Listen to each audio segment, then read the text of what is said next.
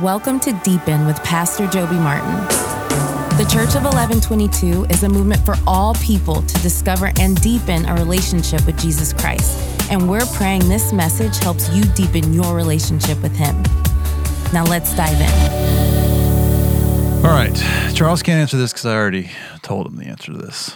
Who can tell me the saint, the name of the saint that is venerated as the thief on the cross?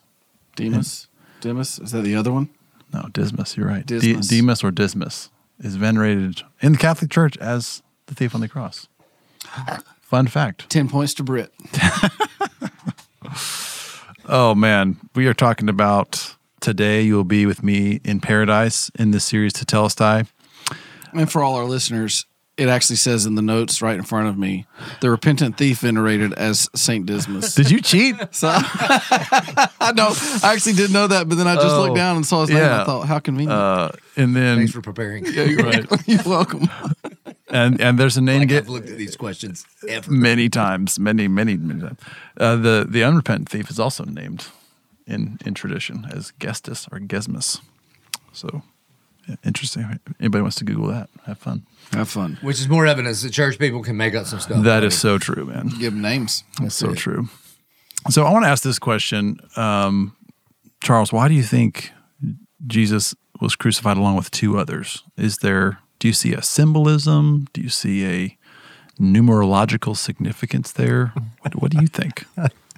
Sometimes I think I get questions above my pay grade. This is probably one of them. I don't know. All I know is that Scripture says that there were two. What I do know, which was interesting tonight, you were talking about these two guys, and I had thought this, but I'd never been able to put it together. I mean, the two of them are criminals, thieves, whichever gospel you're reading, however it describes them. But the one guy is really angry. Matthew says they're both angry, but in Luke, one of them is really angry. Mm-hmm. And I think you said this tonight, that Barabbas may well have been with them. Yep. You know, they're mutinous traitors, rebels against Rome, probably led a rebellion. And so I can understand the anger of the one guy's like, dude, we're hanging up here, and the one that led us just got let scot-free. Right. So it does kind of give some, I don't know if that's true or not, but it does give you some idea as to why he's so mad. And then the beautiful, we'll get to it, but the beautiful transformation of the other thief. Do you think that he would have been a zealot, like strictly anti-Rome in his criminalism?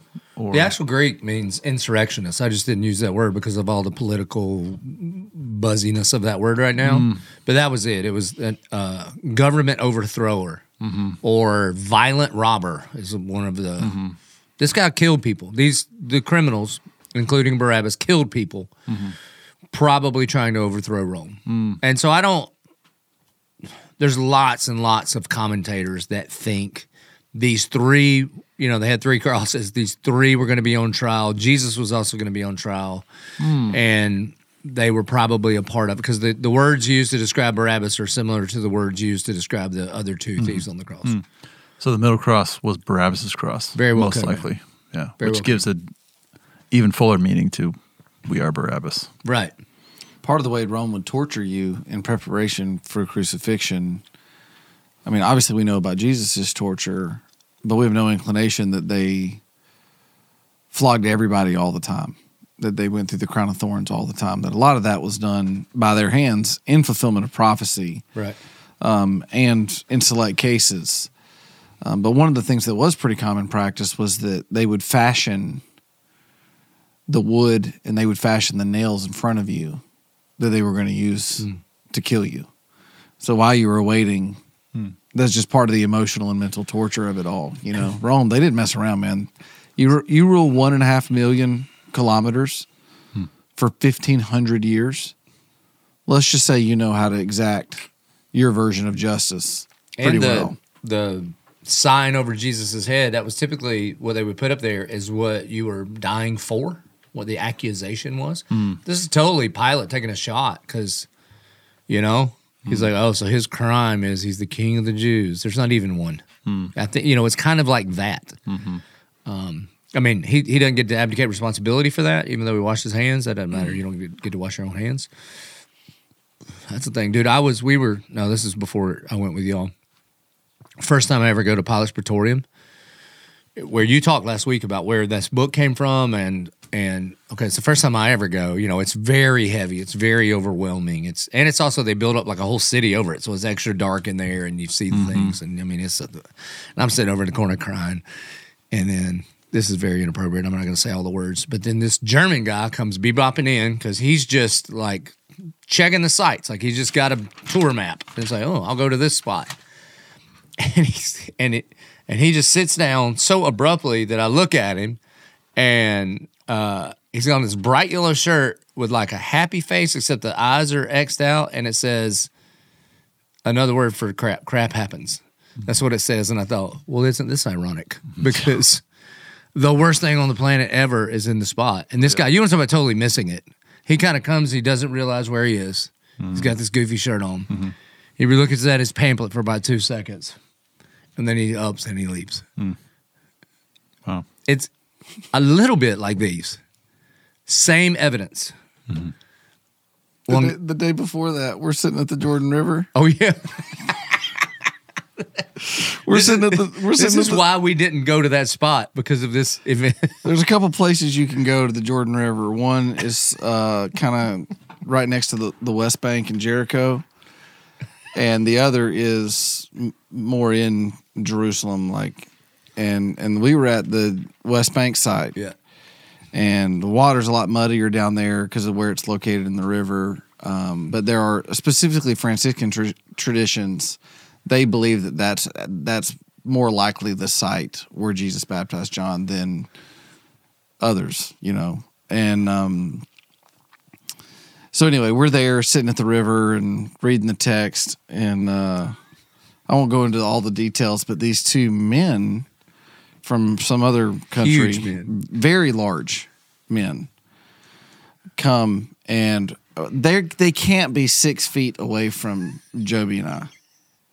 This can't be 6 feet. They turn their backs to us and just start derobing right there at the edge of the Jordan River.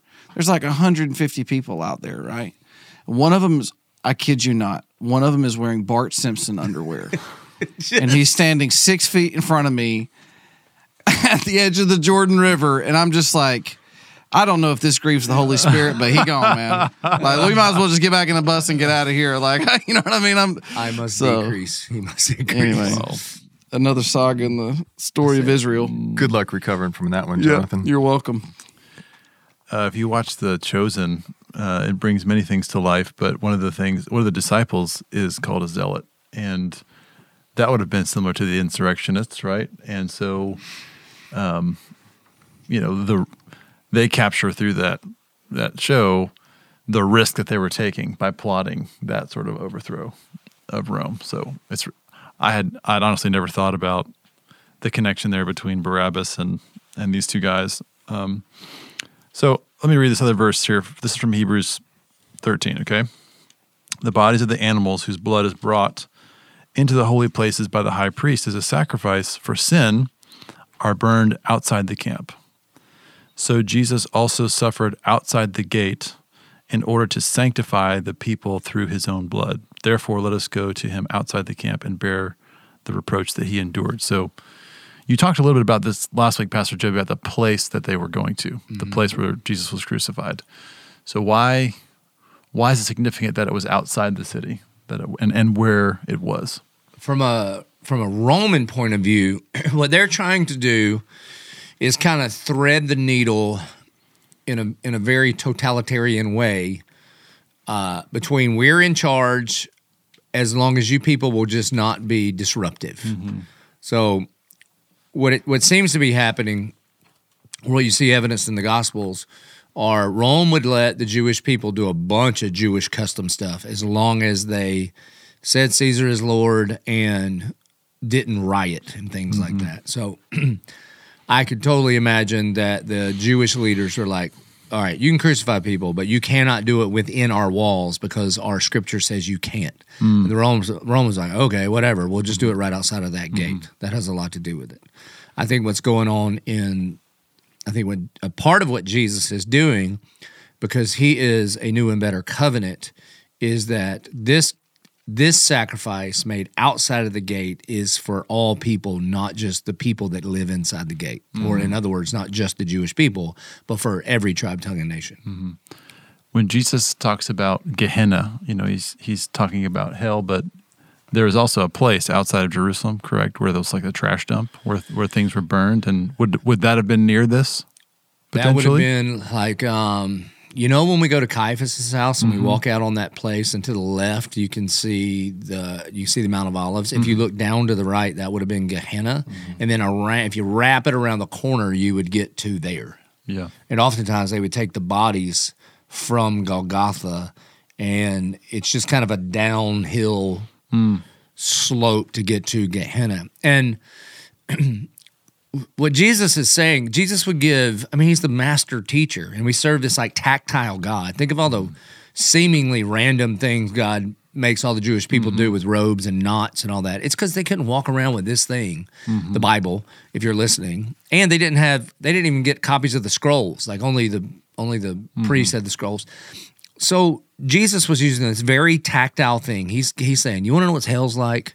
You ever been to the trash heap and there's maggots and it burns but never goes out, and there's gnashing of teeth and there's vultures, and he's like, it's like separation from God.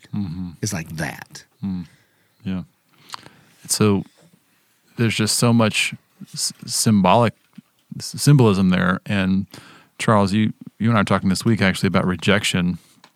And so I think part of what the author to Hebrews is saying, that Jesus suffered this rejection, and to follow him is to follow in that path of like to be an outsider, on the path towards salvation.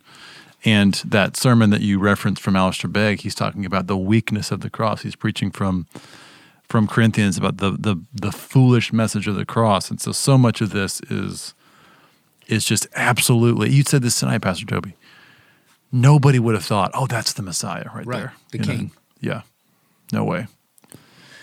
There's also, we look at us, four of us, evangelical Western Christians.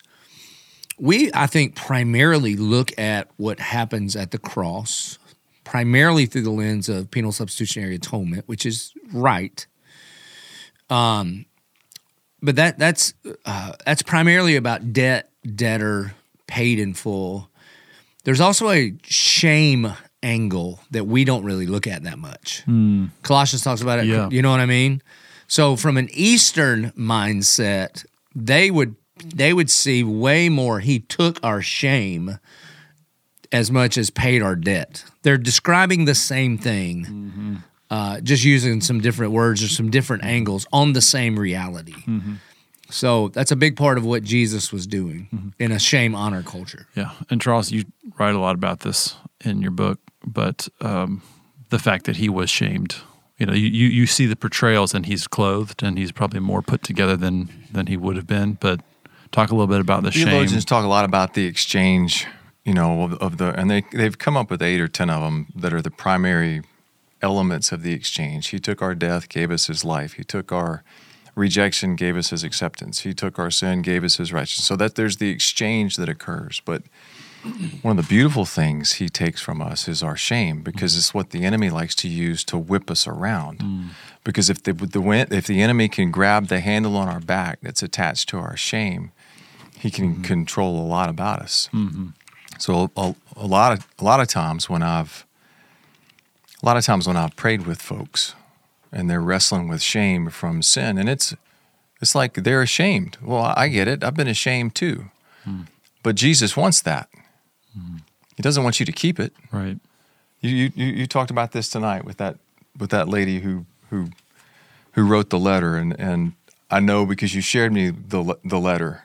And in one sentence in that letter, and forgive me if I'm stealing your thunder, but she says, if Jesus Christ is not the solution to the problem that is mankind, there is no solution.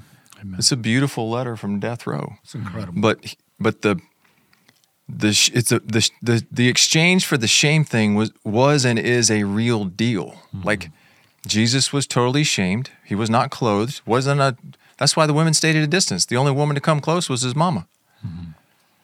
So no one understands shame deeper than Jesus, so that when we bring that to him and we walk back to the cross and we lay down all of our sin and all of the shame that the enemy wants to lasso us with as a result from it, Jesus takes that too.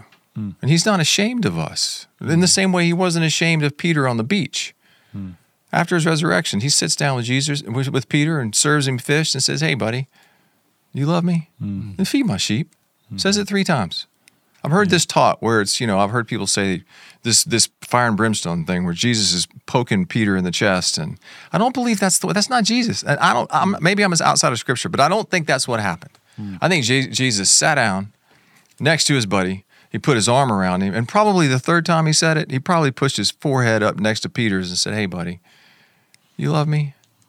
And Peter can't even look at him. He's so ashamed. And he says, "Just feed my sheep." And then he says the thing that Peter's been waiting to hear. I mean, if there are 2 words that Peter is shamed because he denied Jesus, that's a pretty deep shame. If there are 2 words that Peter needs to hear, it's Jesus. Follow me. And then praise God, Peter does. And we read shortly thereafter, Acts 2. The author of Hebrews says elsewhere, I was looking for it, but therefore he's not ashamed to call them brothers. So God's not ashamed of you. Jesus is not ashamed of you because of what he's done. Were you looking at something you wanted to share? Well, just in Colossians 2, it says, "And you were dead in your trespasses and the uncircumcision of your flesh. God made alive together with him, having forgiven us all our trespasses by canceling the record of debt that stood against us with its legal demands. This he set aside, nailing it to the cross. He disarmed the rulers and authorities and put them to open shame by triumphing over them in him." So it's like the enemy tries to shame Jesus and gets shamed with his own scheme. Yeah. Pastor Britt, we just did a little mini word study, right? So let's just say somebody's out there is like, I think I have a shame issue. Like, how would they go about identifying all the places, like the few scriptures that we've just mentioned, to try to find that remedy for what they're going through? Well, I think the remedy is was in the message Pastor Joby preached tonight, which is the remedy to shame is grace. And so I think the key text on grace, Romans 3, Romans 5:15, Ephesians 2, that these are the key text on grace, because in the same way that you didn't bring anything to earn it, you don't have anything strong enough to keep you from it. And so shame, even though you're ashamed of a thing or you have shame in the past, that shame is not stronger than the grace of God. It's just not. And so, I mean, those are. Is that the question you're asking? The key texts? Well, no, I just mean like it's a good answer. So, but I also meant like, what if somebody wanted to do a word study on about shame? How would they go about that? A thesaurus? Yeah, I mean, there are. I'd have to go and look. There are quite a few great sermons preached out there around the idea of shame. Ryan Kwan's got a great sermon. I'd have to go look it up on shame, the devastating impacts. Yeah. She's not a believer that I know of. She may be. So if she is, forgive me. I don't know. But Brené Brown did a TED Talk on shame. And if you put the gospel in the middle of that thing, it's pretty powerful stuff too. So I don't have a very direct answer to your question other than you wouldn't have to go to look very far. Yeah. There was a guy at our church that made an app when I was talking about taking off the old and putting on the new and identify the lies and replace it with the "it is writtens." It would be more helpful if I could tell you what the app is. We'll put it in the show notes. I don't even know what that means. Bondage Breaker by Neil Anderson. Oh yeah, that's where my big list. Book. When I do that big rant list all the time, that's where I stole it from. Yeah, but I give him credit. Yeah.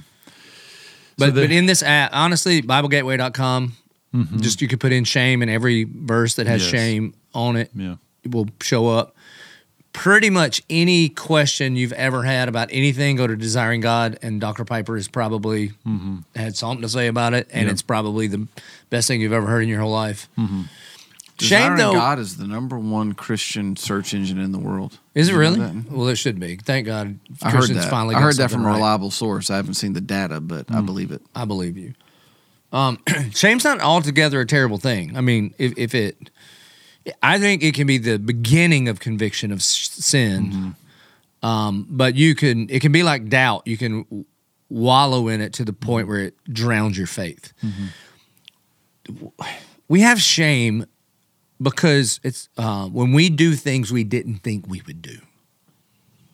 Like we let us down. Well, you can't let God down. Yeah.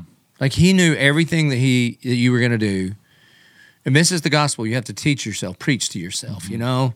I know it's a goofy illustration, but God ran the Carfax on you and was not surprised that you're busted up and leak oil. He knew it and paid the price of his son to purchase you. So when it finally comes out that you whatever, well, that's like past tense for God. He has already died for that sin and loved you in spite of it. And so what you do with your shame is not act like it's not that big a deal. It's even a bigger deal than you're ashamed of. Yeah. You just bring it to him, and he takes beauty out of ashes. I mean, that's what that means. Yeah.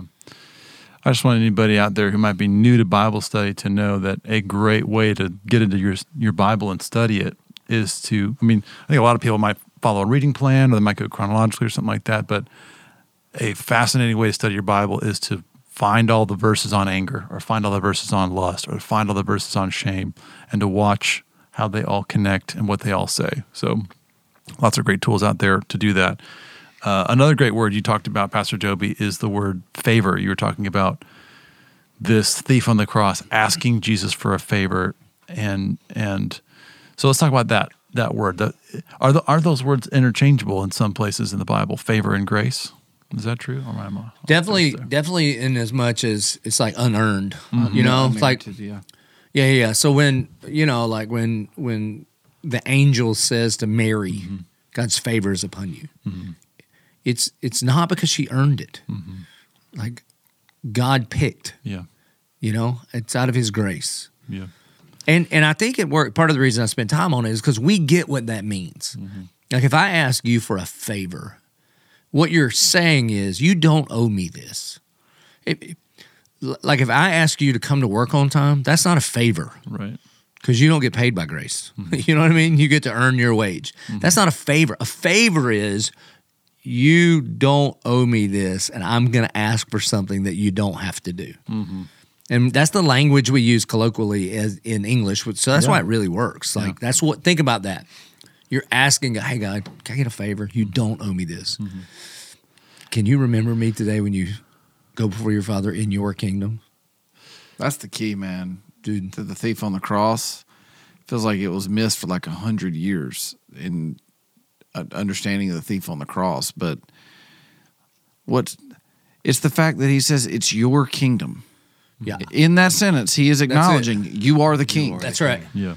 I did not. I read that. I cheated. I confessed in church tonight. I'm sitting in an airport in Oklahoma City this morning, and I've gotten the majority of the sermon written, but I'm reading through, and like I was going to do my Devo, I had to get up so early, and I'm reading day by day. But I also have this need out there that I've got to preach on the thief on the cross, and so I'm like, I'm surely Charles has something to say. I have never paid attention that he says your kingdom until that chapter. I mean, it's incredible, man. Yeah. So I think it's day 32 or something that you'll get to. And he says, do you not fear God? You know, when the other thief is railing against Jesus. We're says, getting what we deserve. Yeah. And I've heard this phrase before that people might throw around. I guess that's just a favor of God, you know? So what does that mean? Is that the same thing as living in the grace of God? People might say that like, oh, I'm just blessed and highly favored, right? So what are people saying when they say that? I have no idea. Before I answer that, can I circle back to the shame thing? Yeah. Because you got me spinning a little bit on it. And here's my thing with shame. Shame is the silencer of us men. It just is. Because we all don't want to admit the things that we do that in our eyes cause us to not measure up with one another. So one of the things that I think is beautiful, y'all know me, I've done life with a group of guys for a long time. I do life with you guys. The three of us have had these prayers. We have confessed our sins to one another. But I learned this, or I'm now 54, I learned this 20 years ago. In getting with men hide in their shame and they don't say anything. And then if the somehow God in his favor or his grace bestows his spirit upon us and the spirit of truth shows up and somebody risks opening up their closet door and turning the light on in their basement and says, this is all of the stuff that I'm ashamed of and I don't want you to know about me. And they confess it and they speak it out loud, it transfers that shame out of the kingdom of darkness and places it in the kingdom of the Son of his love, because now we've shown light on it.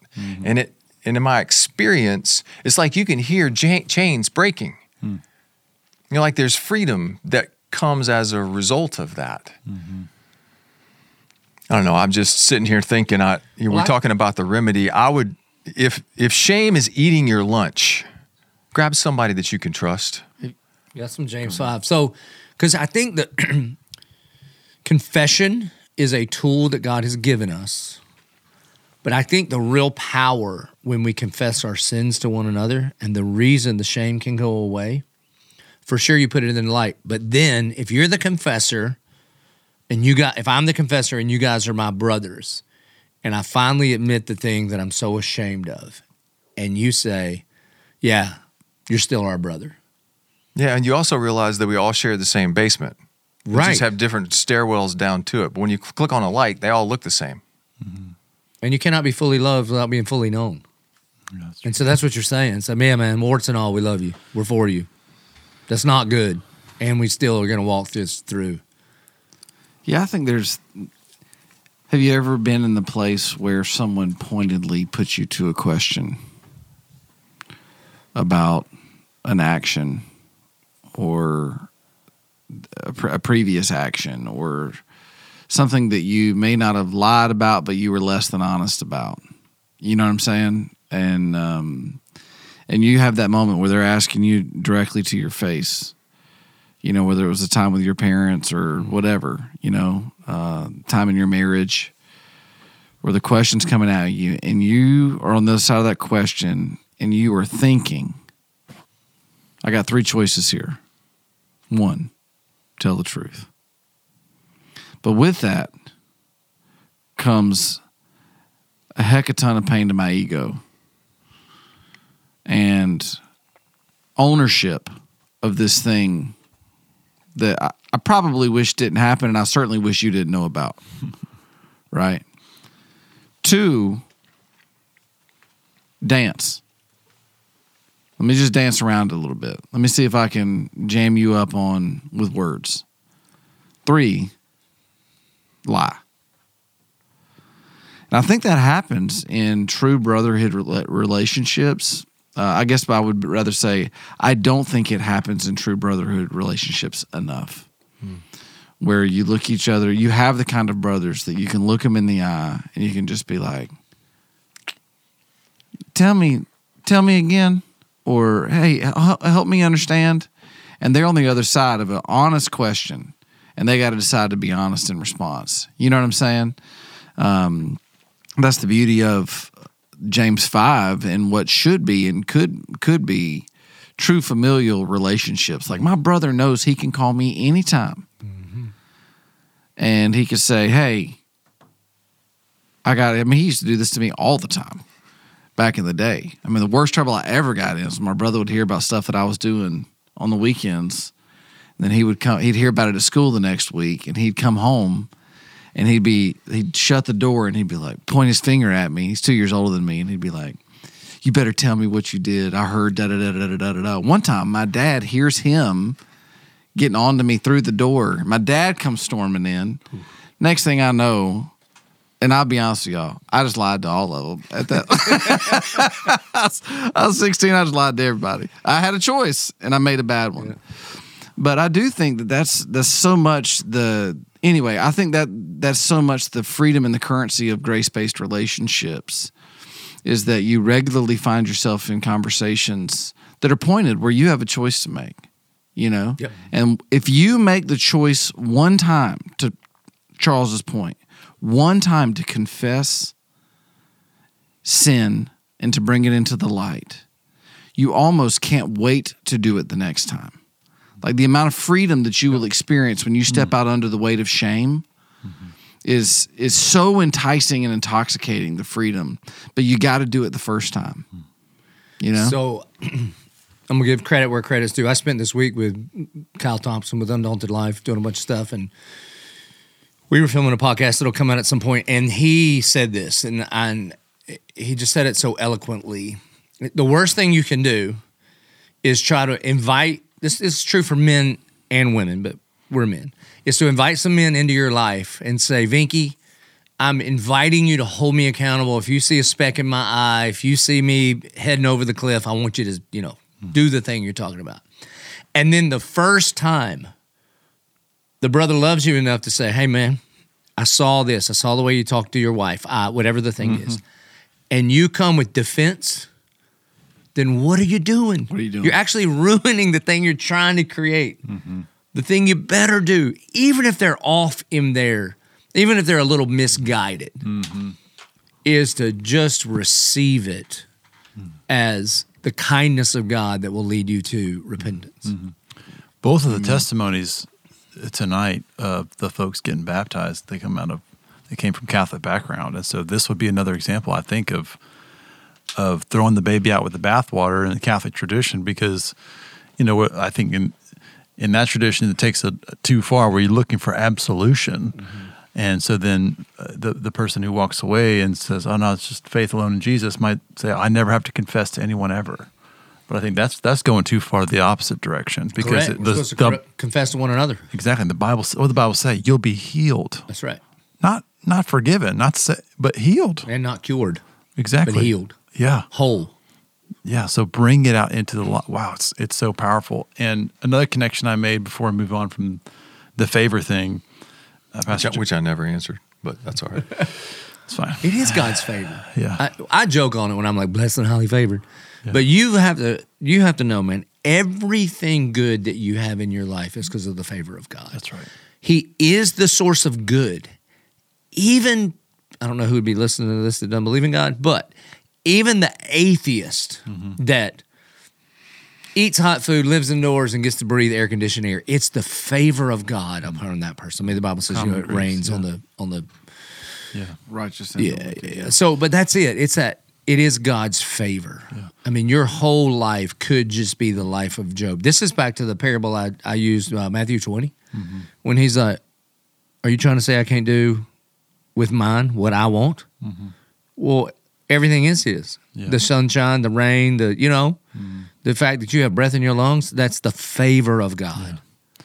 And we get asked that question, and you've talked about it many times, what's the secret sauce? What's going on with 1122? You could just say, it's the favor of God. That's it. Like, it's God showing favor to exponentially bless mediocre effort, you know what I mean, and bring results that are unexplainable.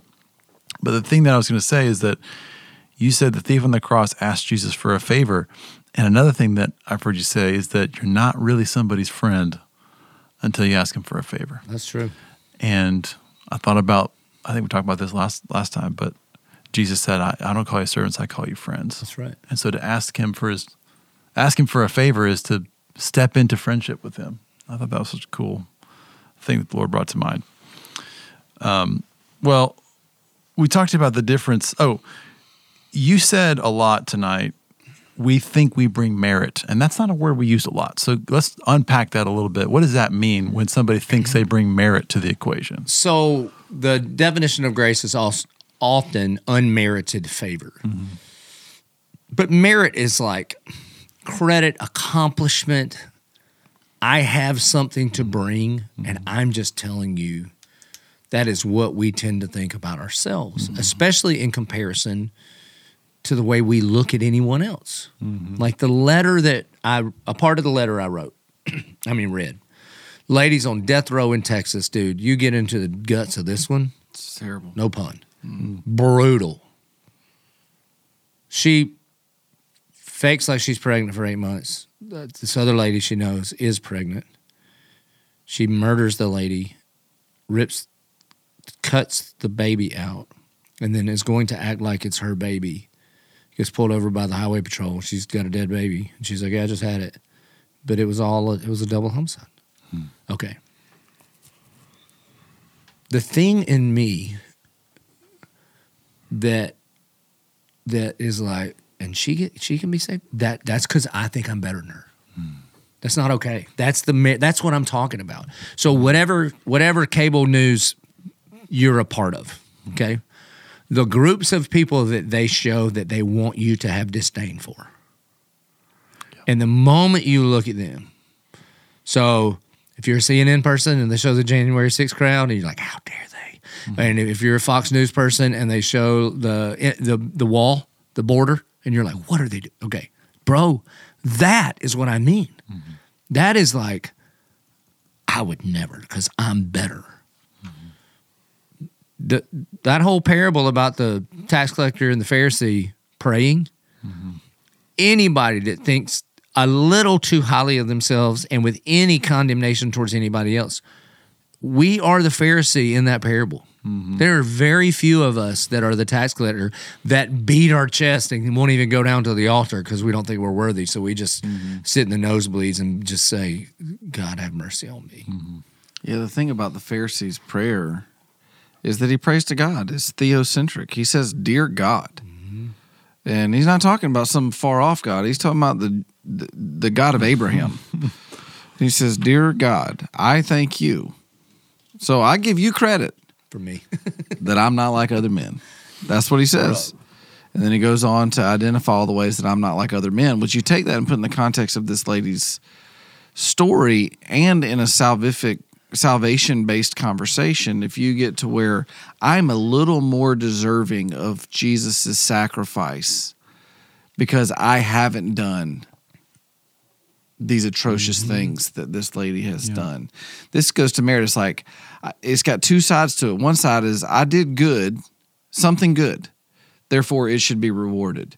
And I don't think a lot of people would argue that they've done an infinite amount of religious good that merits their salvation, but they will think I've done something good. Right.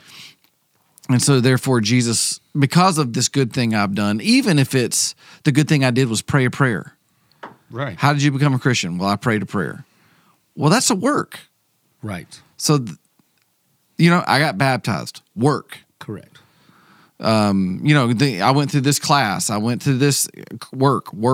These are all things that, you know what I'm saying? So you say, I did this good thing, therefore I am now worthy to receive.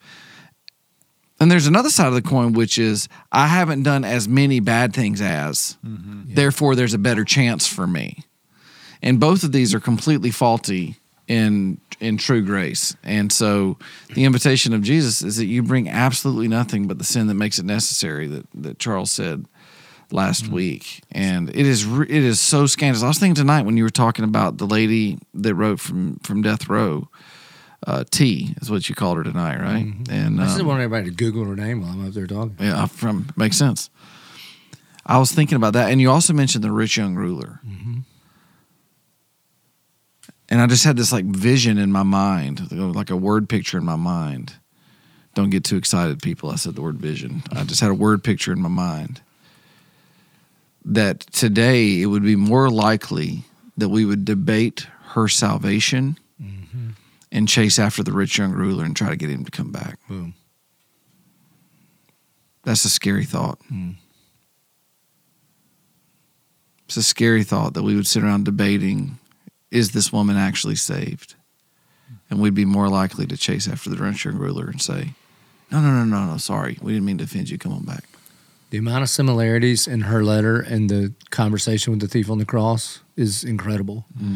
2 full pages was just ownership of the mental internal demonic battle she was fighting, and even confessing, I'd wake up and not feel like myself, and I became the center of everything, and the enemy was trying to tear everything down. And then one day I made the worst decision, and I just ruined so many people's lives. I mean, it's just, there was no, like, I was misunderstanding, or it wasn't my fault, or if you'd have grown up like I did, there was no deflection, man. And it was very much, at one point, it says, and she's going to live and die under the weight of those, the consequences of those actions. What's crazy is that in her trial, she was like, my life's not worth living. God, would you please give me death row so that I could be clean? And somehow in that, she got to the place where, well, she started watching 1122 sermons on the Pando app and heard about the grace of God. It's incredible. But a part of what she said is, I want to share my testimony. I want people to know, because if God can save a filthy rag like me, that's what she said, he can save anybody. So a little country theology, typically like country music theology is not good because it's just like the man upstairs. But Larry Fleet, that's where I find God. In the beginning of it, when he's talking about being a drunk on a bar stool, and he says, I didn't feel like I was worth saving, but he saved me anyway. That's the humility of the thief on the cross. Hey, can I get a favor? Like, I'm not worth it. I am condemned justly. Would you remember me? Yeah. Let's go back for a second to confession, and I want to, Charles, speak a little bit about, you have this great way that you talk about when you pray about and you confess things to the Lord. It's like, yeah, the Lord, Jesus has shed his blood to pay for your sin. And then something happens in prayer that you can like bring that blood to that current, like to today, to today's sins. And I think the language you use is apply that blood to today, even though it's already covered. I want it to get in there and talk about that a little bit. There's a scripture in John, I think, where John says it's the blood of Jesus that cleanses us from all unrighteousness. And there's I think a better translation is it continually cleanses us from all unrighteousness. So a lot of times when I'm praying, I'll say, Lord, it's me, I'm back. Here's my stuff. You already know it all, but let me tell you what I'm ashamed of. Because I am when I come to him. I know better. And I try as best I can to lay out what I know, and then I'm like, Lord, for everything I'm forgetting, or, the truth of the matter is, as a man thinketh, so is he. How many times have I thought murderous thoughts towards someone? Makes me no different than this lady, lady on, anyway. When I'm praying, what I pray is, Lord, I plead the red, warm, living blood of Jesus over me. And I ask that you would literally wash me in it tonight, because it still flows fresh from the cross on Calvary. It has not stopped flowing. There may be theological problems with that statement because he did die, and I get all that. But if it continually cleanses me, then that blood is alive. And it is doing a thing. And so I'm just asking him to baptize me afresh and anew in the warm, red, living blood of Jesus, which washes me whiter than snow. Yeah, there's so much power in like, you just don't want to get to a place where you don't go through those actions of praying it. Like, have you ever heard somebody say, if God already knows it, why pray it? He's not asking you to pray it for his benefit. Exactly. Come on, some dumb thing, man. Like Dumb. Yeah. It's like if your salvation, your life saved by grace in the kingdom of God is the house. You live in this house now. It's your house. He gave it to you. You didn't do nothing to deserve it, but you live in this house now. But in the house, you still gonna get hungry, right? You may have actually told me this, and I'm just repeating it. But it sounds good. I don't remember it, but I'll take credit for it. You still get hungry. And this is the idea that I still have a carnal nature, that I still sometimes take the house for granted. I sometimes don't give God credit for the house. And I still live as though I'm trying to make the house better on my own, or I leave the house and not leave my salvation, but I sin and I mess up. But I still live in the house. But that's it. There are times where I get hungry in my house. Well, how do I satiate the hunger? You have to go to the fridge and you have to get the food and you have to eat the food. And this is to the point of what you're talking about, is that applying the blood of Jesus there's an endless supply. But there is an exchange over and over and over and over again where we plead the blood of Jesus over our life. We plead the blood of Jesus over our families, over our kids, over our pasts, over our futures. And we apply that blood and the effective nature of that blood today, just as effective as it was falling off the cross on Calvary more than 2,000 years ago. And so I think that helps me think about it, is that sometimes I get hungry and I have to go and get the food and apply the food to not be hungry anymore, I have verses and comments. So 1 John, to just support everything you're saying, both of y'all. The present tense application of the blood of Jesus has a very, very scriptural foundation. Because words matter. 1 John 1, beginning in 7, but if we walk in the light, as he is in the light, does everybody think DC talk when you hear that? I want to be, try in to pick the up. light, as you are in the light. We have fellowship with one another, and the blood of Jesus, his son, cleanses us, not cleansed, present tense, cleanses us from all sin. If we say we have no sin, we deceive ourselves and the truth is not in us. If we confess our sins, he is faithful and just to forgive our sins and to cleanse us from all unrighteousness. The confession of the believer in Jesus is not so that you will be cleansed. You are confessing that you have been cleansed. Now, when people do the thing like you're saying, like, well, if he already knows, why do you tell him? When I get into these dumb arguments, people ask me this stuff. Do you believe that some people are elect? What does it matter what I believe? It's just what the Bible says about 100 million times. Do you believe in predestination?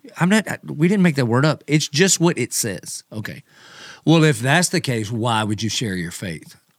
And I just go, because that's what it says. I go, do you love God? That's it, man. Do you love God? Because you could do the same thing with your salvation. Because once you're justified, the train has left the station and it will go to glorification. So why try to be sanctified? The question is, because I love God. Right. Do you love God? The equivalent of that would be if Gretchen came to me one day and was like, do you love me? And I was like, were you at our wedding? I said I do, till death do us part. I showed, we ain't dead. Yeah. It would actually be evidence that I didn't mean any of those words if I didn't dote all over that girl. So these kind of stupid theological, doctrinal nuances of, bro, do you love God? If you love God, you act like it. In regards to witnessing, in regards to confession, in regards to trying to kill sin. I mean, just straight up, do you love God? Bro, I just had the image, the movie clip talking about you looking at Gretchen going, I was at the wedding. That movie, Four Christmases, with Robert Duvall. Vince Vaughn's like, that's what I did. Vince Vaughn's like, you treated her like terrible. He's like, terrible? Spoiled her's what I did. Put a roof over Put a roof over her head. Never lied to her never face. lied to her face. That is a beautiful example of trying to find some sort of theological loophole to not love God. That's exactly right. Bro. That's another thing, by the way, that when you talk about confessing to one another, not only is it helpful to like bring it into the light and you find out you're not alone, but your brother can lend you some faith and assurance in that moment and can say, it's already been forgiven. You know what I mean? Man, we were writing, If the Tomb is Empty. And we get to this part. Here's what a real brother does, man. And there was some, I'm a pretty emotional guy, but there was like an extra amount of emotion in regards to this thing. And my brother and corner toter, Charles, is like, just shuts the manuscript. Is like, like a good doctor, You go to the orthopedic. He doesn't grab your good arm.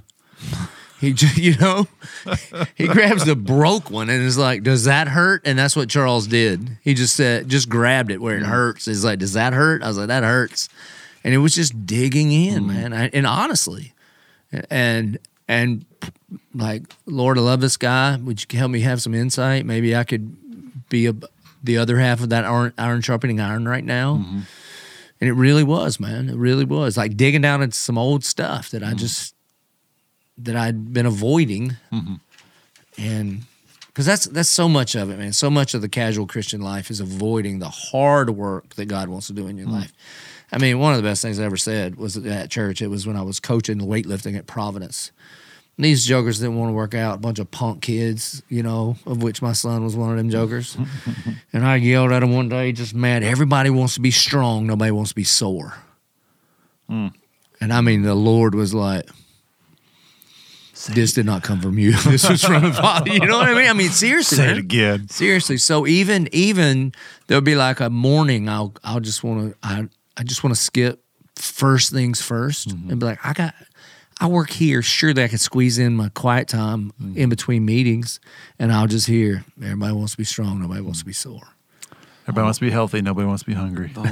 Go ahead, Charles. I'm sorry. I'm going to put that in a book. I'm stealing that. I'm telling you right now. Do it. Coming to a book near you. Maybe two.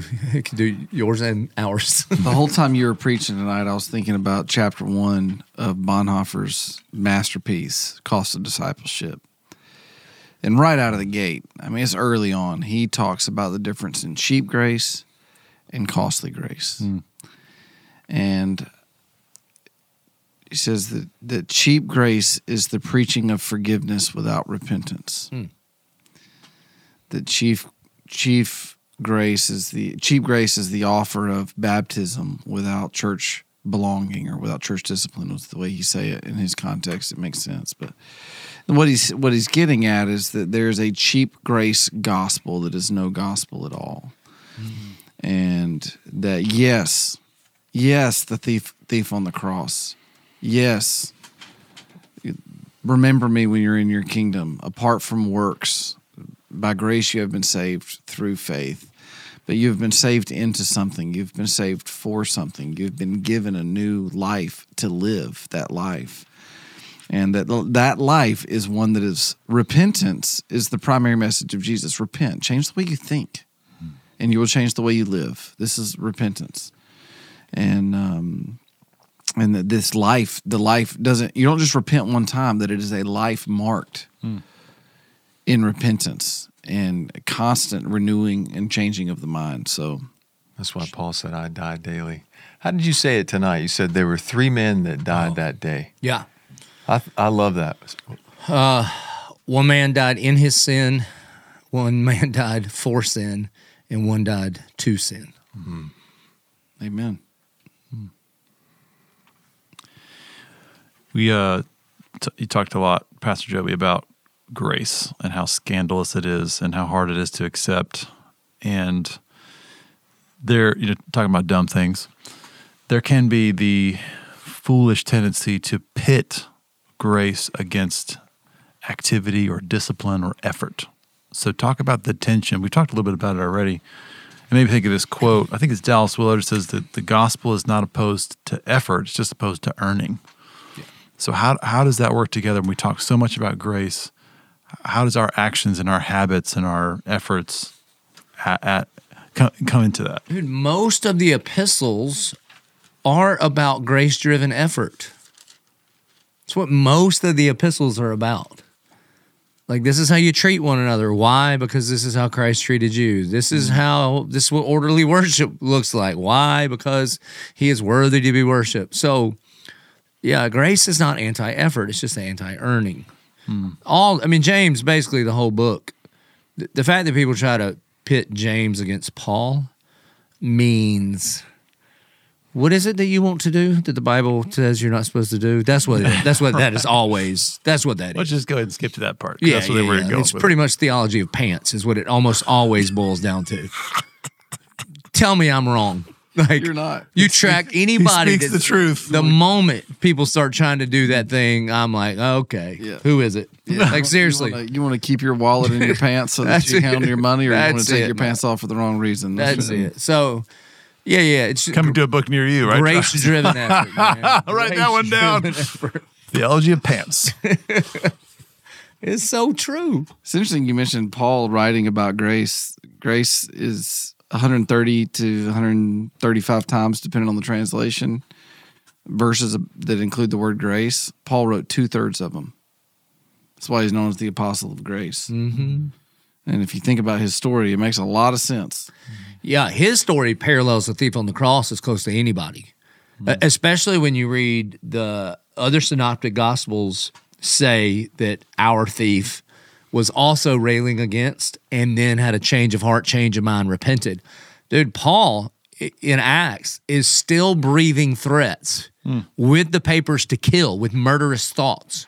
A couple chapters later, he's proclaiming Jesus Christ as Lord. It's because he had an encounter with the resurrected Christ. Amen. And he had a change of mind. Yeah, you said he went from blaspheming to blessing. That's right. God. This picture of Paul that you just pick up on, that you just stated, was a big piece in the Lord delivering me from the pretty good Pharisee that I can be sometimes, because I can be a good Pharisee. The rich young ruler asked the questions, what must I do to be saved? It's the wrong question. The right question we see, I think, Romans 7. Paul says, I do all the stuff I don't want to do. I don't do the stuff I do want to do. O wretched man that I am, who will deliver me from this body of death? That's the right question, because I can't. And I think he figured that out on the road to Damascus, because he had the papers in his jacket pocket, and he's going to kill believers of the way, and he encounters the sun somewhere in the road. And I know we've talked about this. I can't prove it. I think sometime, and then a lot of people talked about what was Paul's thorn in the flesh. I don't know. When we get to heaven, we'll figure it out. But I think knowing his heart and knowing his understanding of grace, Paul had to stand up and preach the gospel to the children of people he had beheaded. Yep. And I think many, I wonder if he didn't stand up there saying, Lord, can you bleach these memories? Because these people are orphans and I killed their folks. And I wonder if that didn't play a part in his ability to remember this grace upon grace upon grace for the entirety of his ministry. And he was so ruthless. Acts says that he was imprisoning men and women. Right. And in an honor shame culture, women get a pass, but not with him. Luke records that so that we would know the severity of his depravity. Yeah. If you want a master class on this idea of grace and effort, I always look to 2 Peter 1, and he lays out the gospel, this excellent inheritance that we're given, and then says, for this reason, make every effort to supplement your faith with knowledge and self-control and steadfastness and virtue and love. And so, man, when we realize, it's like you said tonight, Pastor Joby, when we realize how sinful we are, it does not make us more lazy or more like casual. Our realization of our sin goes simultaneous to our realization of the holiness of God. So think about this. Like if you've ever hired somebody, the person that's like, oh my gosh, I don't feel like I deserve this job, but I'm so grateful that you would bring me on the team. Is that person motivated to work harder or to be more entitled? Obviously, gratitude produces that hard work. That's the motivation of the gospel in our life, to make every effort. Because that gratitude motivates. Well, you ended with this man on the middle cross illustration, and I was a little disappointed that you didn't attempt a Scottish accent with it. Seamus. You want to. If I did, that's the only thing. That's all they'd remember. That's it. Yeah. Which I do. If you tried to trill your R, that'd be enough. I'm the worst at that too. I'll say something goofy, and it'll be the only thing. Yeah. Like, what do you preach about? I remember that one time you said that thing about the cat. You're like, come on, were we paying attention at all? Yeah. You're after me, Lucky Charms. Well, I was talking to somebody, one of the other pastors actually after service, and he was saying that he was the whole while he was listening to your sermon, he was thinking about this other church that he had visited one time and had preached there, and their belief was that you had to be baptized to be saved. And he as he was walking out, this is Pastor Trey, and he said as he's walking out, the guy's just like, well, we're so grateful to have somebody from the Baptist church here, because usually that theological difference about our belief that's going to be baptized to be saved, usually it holds people up from coming to visit. And he goes, well, just tell that to the thief on the cross. And he said the guy just told him, it's like, okay, see you later, and like just walked away. But Pastor Joby, close us with any final words about what we might bring, thinking that there's some kind of precondition, there's some kind of thing you got to add. I think we all do it, right? If it's merit for ourselves or expectation of somebody else, now get to work.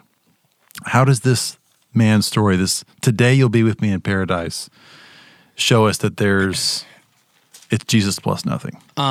There's a lot of people that don't have what we call assurance of their salvation. Yeah. They think it's in flux. You can grieve the Holy Spirit and lose your salvation. That's not what it means. To grieve the Holy Spirit would be to reject the Son. It's the only way to grieve him. The only unforgivable sin is to die without Christ. And that will begin to drive a works-based righteousness. Yeah. So the promise of the grace of Jesus on your life, that his life, death, and resurrection will be sufficient for your salvation, drives the confidence that I have been adopted and seated at the right hand. That confidence in your salvation is what drives grace-driven effort versus trying to earn it because you're washed to and fro in your doubt. Am I good enough? Yeah. You're not good enough, but he has saved me. He has rescued me. Yeah. So to preach the gospel to ourselves is so important. Because either, this is the whole two-ditch thing, right? Either, well, I'm a pretty good git. I'm worthy of salvation. Oh, help us. Or don't screw this up because I might lose it. And then you just live in fear. Is it a pretty normal experience? I experienced this. Is it pretty normal that that confidence grows over time? Yes. Doubting your salvation, having been someone who doubted my salvation more times than I can count for years, yes. Debilitating. Yes. For years. It is so deeply connected to shame. Wow. And so see previous comments about shame. You can't believe you did what you did. Whatever it is. You just are buried under the weight of shame, and therefore you do not believe the totality of the gospel. I will say this, having worked through it over many years. I mean, I remember in my 20s, I'd be out preaching. Like, I'm doing like preaching tours, and I would wake up in my hotel rooms overcome with fear that I was going to fall straight into the pit of hell. A lot of it was works-based righteousness and how it manifested, but it was deeply connected to, sins of the past, and not like sins I'd done the day before, but things that happened years before. Right. Here's what I would say, though. One of the things I learned was to be concerned about it is pretty good evidence that the Spirit of God's in there. Yeah, because your heart hadn't been hardened. And what's really scary, Vinky, is that kind of fault leads to activity that is rewarded at church. That's exactly right. Right. Because you're a good little boy. Yeah. Yeah, and you're rooted in all the wrong things. You're doing a lot of hard work for all the wrong reasons and from all the wrong motivations. And there's just no freedom in it. Yeah. And so you can't enjoy it. And it's also connected to, and this has gotten worse over the past recent few years, that we look to our feelings as a primary indicator of what's true about us, And I was listening, I was looking up that Alistair Begg sermon earlier, and I got down a little rabbit trail of clips of his, and he was talking about coming into church and hearing worship songs and stuff, and he said, "Don't ask me how I feel, tell me what I know." Because it doesn't matter how I feel, it's what do I know to be true about who God is, what He's done for me. And that's going to get my feelings where they need to be. Jesus looks at Nicodemus and says, "You have to be born of water and spirit." Water. You got to be born in this world. In order to do that, you got to pass through some water. You know what I'm saying? Spirit. The Spirit of God indwells you, and with the thief on the cross, you look at Jesus and you go, you're the king. That is what's necessary in order to be born again. That's it. And you cannot declare Jesus king without the Spirit of God. Amen. Yeah. You just cannot do it.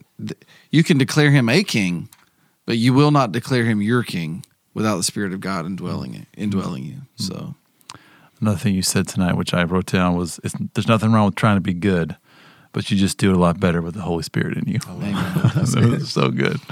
So, Pastor Joby, why don't you close us in prayer that we'd be assured, confident, and grace-filled people. Father in heaven, as men who were also living a death sentence, God, I thank you that while we were dead in our own trespasses, because of your great mercy, you made us alive in Christ Jesus and gave us your Spirit. And Lord, I pray for anybody listening who has trusted you with their salvation, know that I pray that they would know that nothing, even themselves, could snatch them out of your hand. God, we love you. We thank you for your favor of the gospel upon us. We pray in Jesus' name. Thank you for listening to the podcast. The end. You nailed it.